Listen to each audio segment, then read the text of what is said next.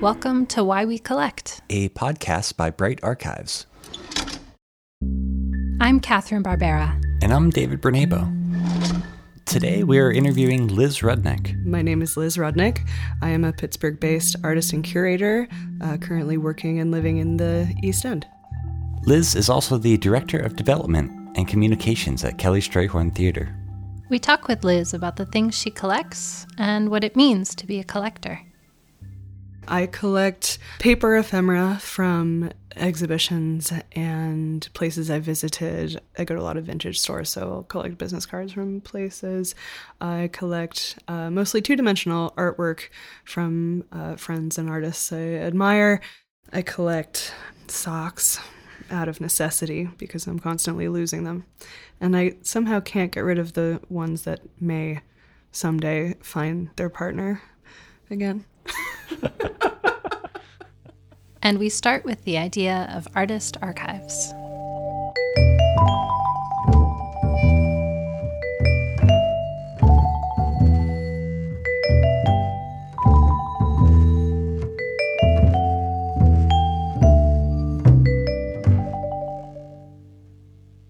In preparation for coming here, I've been thinking about the archive and how artists think of archives and how regular folks think of archives. And I was talking to my little sister. Her argument was that everyone understands the importance of an archive.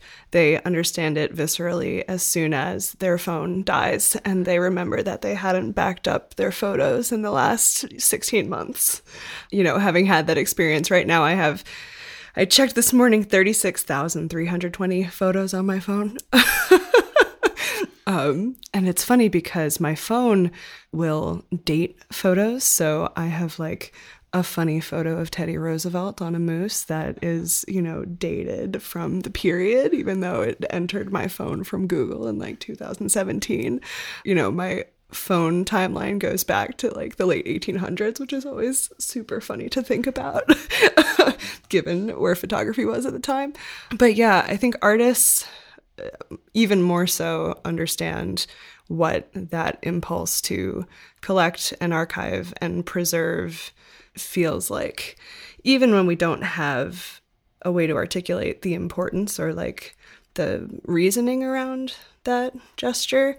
We take experiences and then we turn them into objects or, ephemeral moments, sounds, and images. And that process is an archival process. I love that phrase, taking experiences and turning them into objects. That's really powerful. I love that. It's something everybody does, but it's just a question of trying to extend it to a moment or to a community or to like tie it in the web to other folks around you that I think artists maybe take it a little bit further.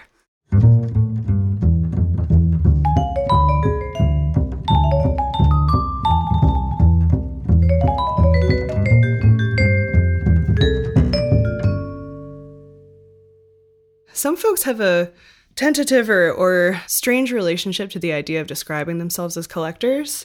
And I've always been really comfortable with the idea of describing myself as a collector, especially of art. I started collecting art in my undergraduate program where I would trade folks art books that I thought that they could use for like pieces.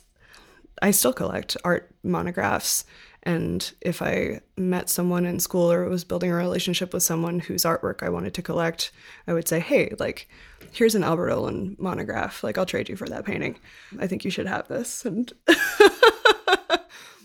But that's so interesting because I feel like we've heard from other folks, they have an aversion to the idea of a collector because it implies kind of an end of life for an object, right? It's more about preserving things for the long term than making something new. But it sounds like you don't quite see it that way. What's your definition of like collector or collecting? Yeah, to my collection is like a living thing. It's like it's very much like a photo album. For example, it's like, okay, this is a moment. This is a moment in someone's practice. And my little sister is a biomedical engineer, but she also has a ceramics practice. And so she's been doing it now for, I think, 9 or 10 years.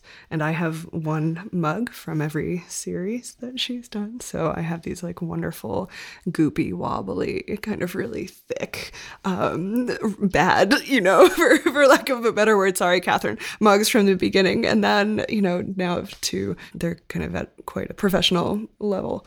But yeah, so it's like, they're like snapshots. Is there an aspect of hoarding to that? I don't know about you guys, but I grew up with one parent who subscribes to the philosophy of kind of fewer, better things, and who focuses on utility and the aesthetic. And if you don't like something anymore, you can let it go. And my other parent has a really hard time getting rid of stuff.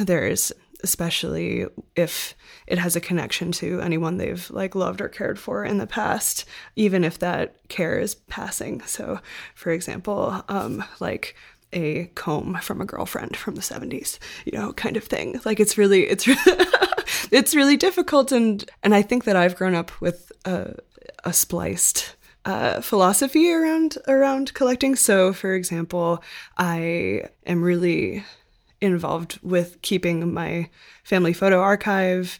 Like I mentioned, the photos in my phone, I keep a photo archive on my computer of previous images that I've liked, even from the internet, even things I haven't taken. But I need to keep that email list at 0. Like I need it to not accumulate whatsoever and to get rid of even somewhat important conversations sometimes. I'm interested in, your relationships to that. Well, I can speak for myself coming from perspective as like an archivist, having worked in that field. And for me, kind of hoarding and archive are two separate things. Archive implies some sort of selection process. You've got certain criteria that you're looking for, and you kind of work that into the collection based on whatever that is. And that, that can vary widely depending on the organization or the individual. It could be historical significance, it could be design, it could be, time period, anything. But a lot of folks, I think, I've had this happen to me personally too, is they'll be like, oh, you guys just save everything, right? Referring to archivists. It's actually not true. We tend to be pretty decisive with getting rid of things. Weeding is a huge part of the archival process. So they're like two separate worlds. As creating an archive implies active. You're actively building it. Hoarding is maybe more passive. One can be right for different individuals. One doesn't have to be better than the other, but just very different types of activities, Yeah, and talking about hoarding and talking about building an archive, I feel like the artist has a weird position in the middle. Absolutely. Like, because, so we're sitting in my studio, which is now part of the house, but when I had like a proper studio that I paid money to rent, if I saw something on the street, I just pick it up. And I think the big difference is you have this like faith, like this belief that this wrench will become more meaningful at some point in the future. So I'm going to take it, I'm going to put it on the shelf along with all these other objects I picked up off the sidewalk because my installation art might need this someday. And it's like a weird faith in objects. Exactly right. It's like this middle ground of not being able to articulate the logic around the collection, but knowing that it has one, believing that it has one. There's a great Amy Solman lecture about art supplies and like the deliciousness of collecting these tools that artists use that you may never really run through a tube of a certain color or even open it, but you need to have the option. You need to have the kind of full arsenal at your disposal, and that gets even weirder with stuff that isn't directly an art object. So for example, I had this like blue plastic tarp that I found on the street that I could not get rid of because of the color and because of the timbre of it. And I never used it in like a Getty Saboni type application of making it its own art object, but I couldn't get rid of it for 7 or 8 years. And it just stuck around, and what is that? Yeah, what is that? And that's kind of like that. Yeah, it's that understanding that objects have lives that we don't understand is really satisfying and delicious to me. Like experiencing something that has gone through weather. I'm looking at the, fence outside of your home and like reading the patterns of rust on it and thinking about how that's a condition that, artists record. But when we're doing it, it doesn't, sometimes it takes 50 years, but ideally we get to it a little bit faster. I have a immediate impulse to edit all the times you say delicious and just put that in a file folder. Delicious, delicious, delicious. Yeah, I mean, it is a consumption though, right? It is a desire to keep something around and have it's like a sensory thing to have these objects take up space, whether or not you're manifesting your own practice with them later.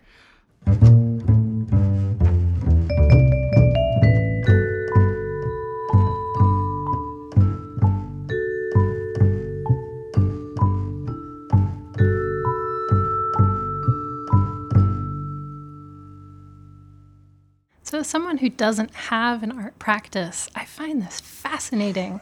Like, is it a gut feeling? Like when you see an object, do you just have the feeling? Or is it more of like a logical process? Like, oh, I'm working on this project. This might fit into that in like a later iteration or a later version of the series.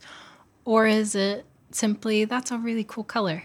Have you ever played the game in a doctor's office, maybe when you were younger? There is like a highlights magazine with mazes in it, and you trace your finger to find the path, and your finger finds it a little bit faster than your eyes do. It's like that.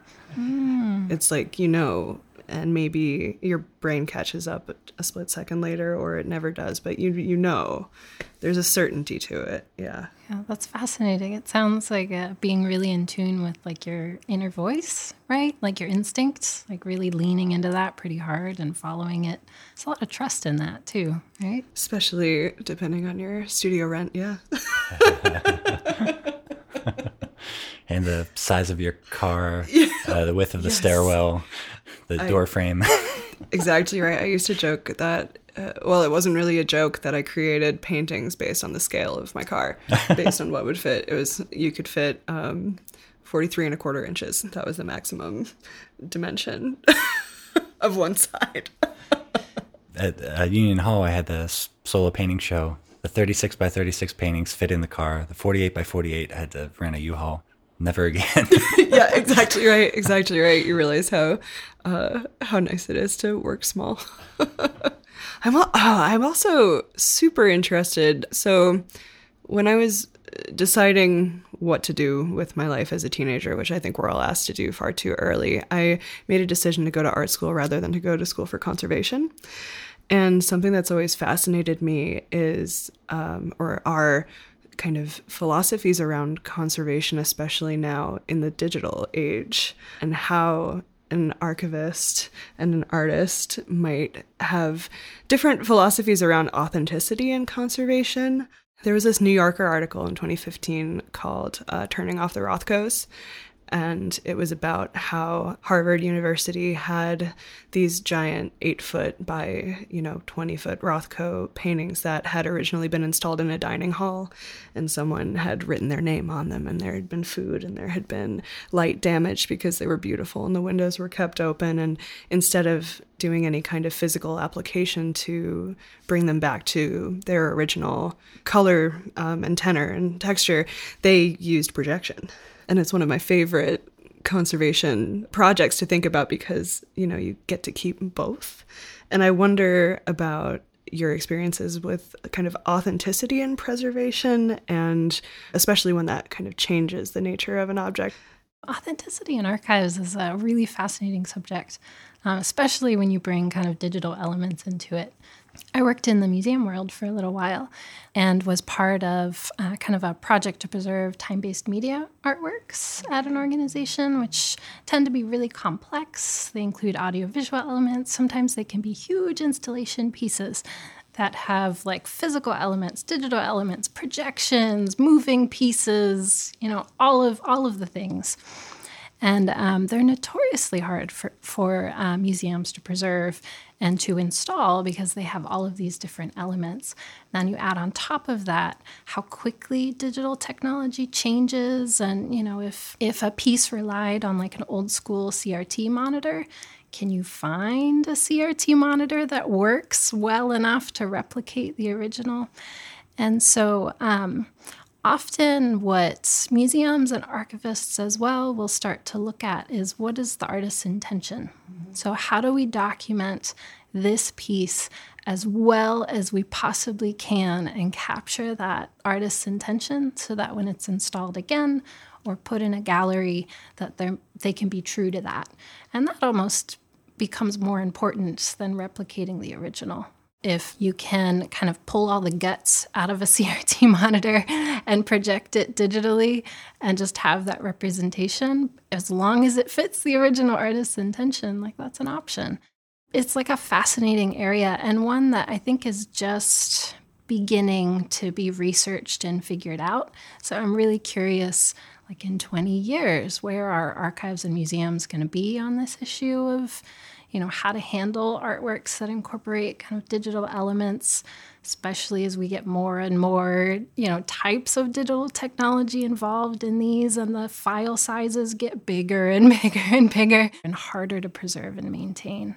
I think about the MoMA Nemjin Pike retrospective, specifically with, I read a great article about, which is kind of the counterpoint to the Rothko strategy, and it was Untitled Piano, and it had a lot of these like cathode ray monitors from the 60s and 70s, and they did decide to turn the sound into MP3 from the kind of floppy disk player piano element and just kind of hide the digitized, working with experts, working with folks to make sure that the experience was the same, but it is different. Yeah. It changes the original experience, but what's that original intention and trying to capture that? And David, you're coming from kind of an experience What podcast is this, Liz? I guess my style is collaborative. Because we have three like entirely different minds here. We got to use them all. But I think about now all right, I'll make it about me in my capacity as, right now I'm an advocate for artists at Kelly Strayhorn Theater, which is focused on ephemeral, kind of ephemeral in the sense that it's performance work and time-based work. And our documentation, while we do our best, it is never the same thing as being in the theater or in that kind of black box space at the time that the performers are there with you. So I think a lot about how to describe the intent of an artist and keep an archive of that then carries some ghost of the original experience.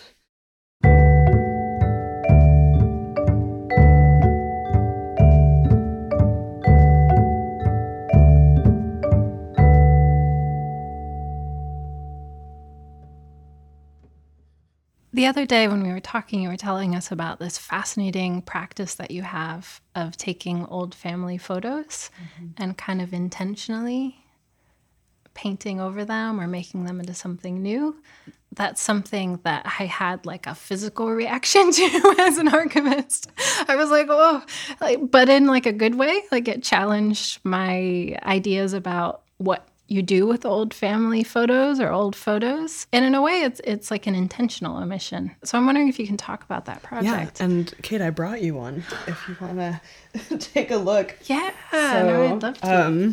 For the listeners, it's a Kodak color print from 1989, the year I was born. It originally was a photograph of Hans Christian Andersen's house. I was born in Denmark, and I've taken oil paint, this kind of really verdant green color, and just mopped out the identifying characteristics of the image, which ends up being, in this case, most of the image.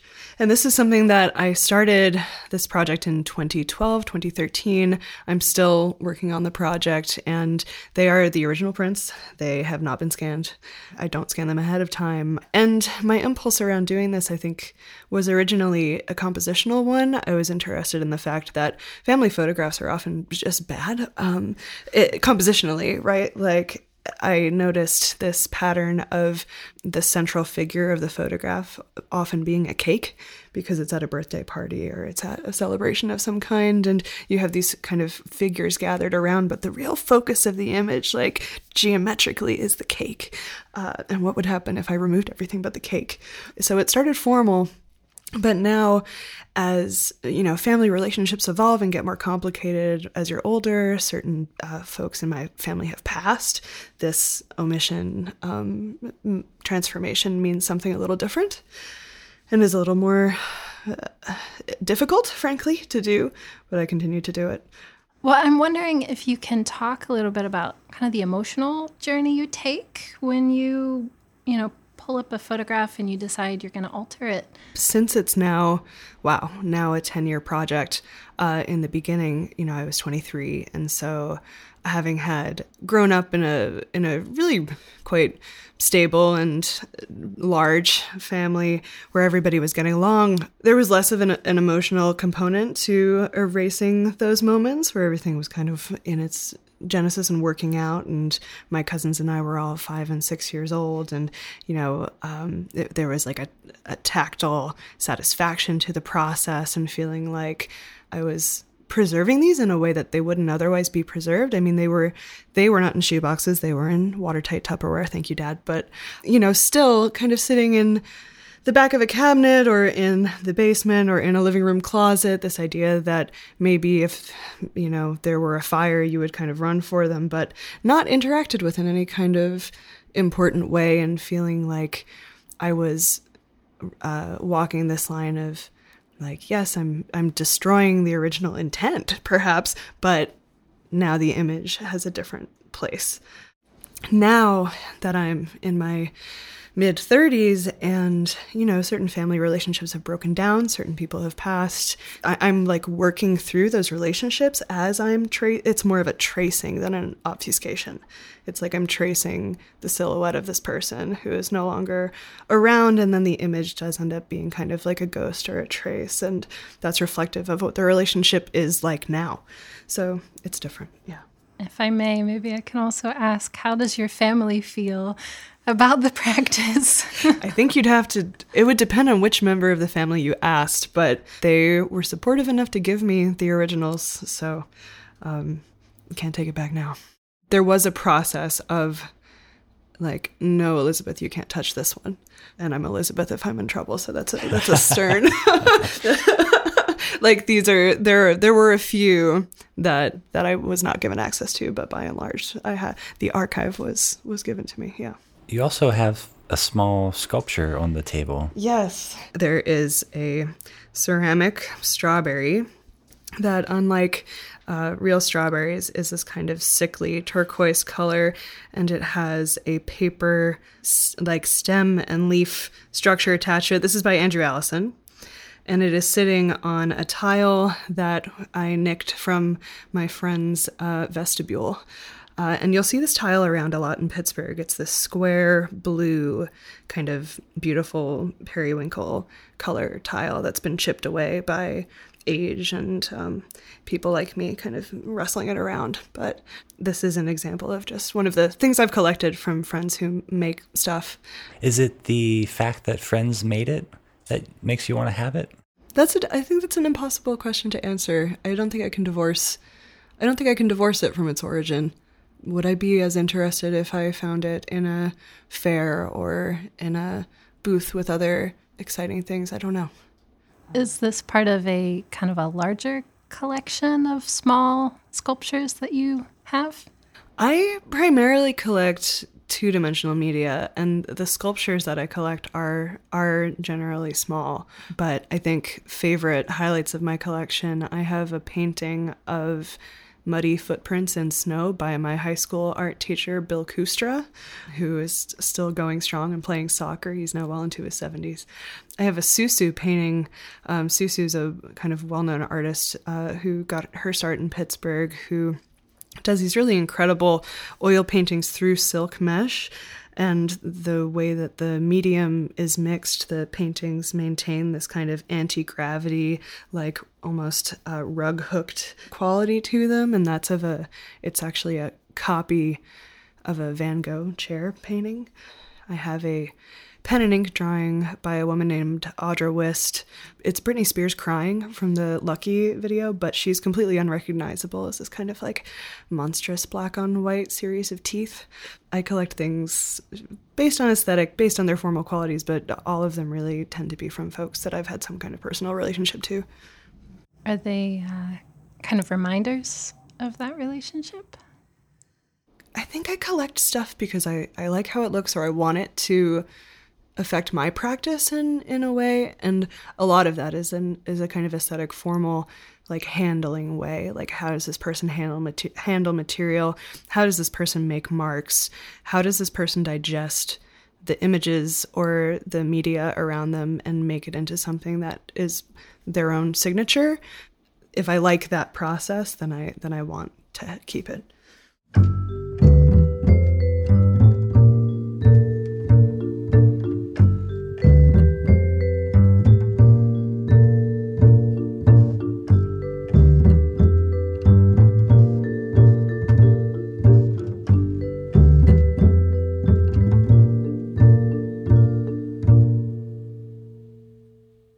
We've talked about this a little bit, but like, what's your reason for collecting?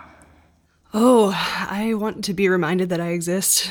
And, I like that sounds glib, but I think it gets to something. You want a record of your personal history, and some folks decide to keep that quite minimal and clean and don't need a kind of material manifestation of those moments. But I want to be able to trace the path. And my grandmother had a master's in library science and was very much into documenting our family tree. And I think that instinct is part of me wanting a record of my experiences and the things that I felt connected to and the people I felt connected to.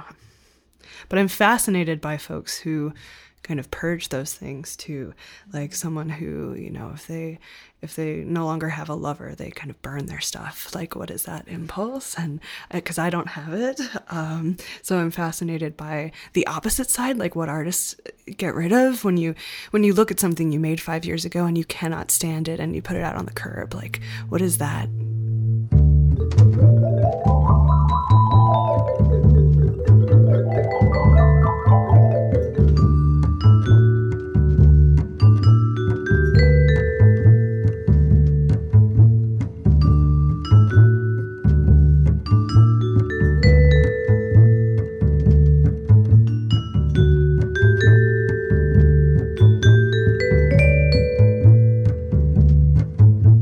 Thanks for listening to the Bright Archives podcast. This episode was produced by Catherine and Dave made the sound design and music.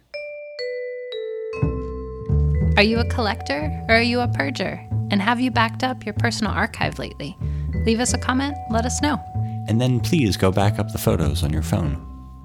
We'll be back next month with more on why we collect. See you next time.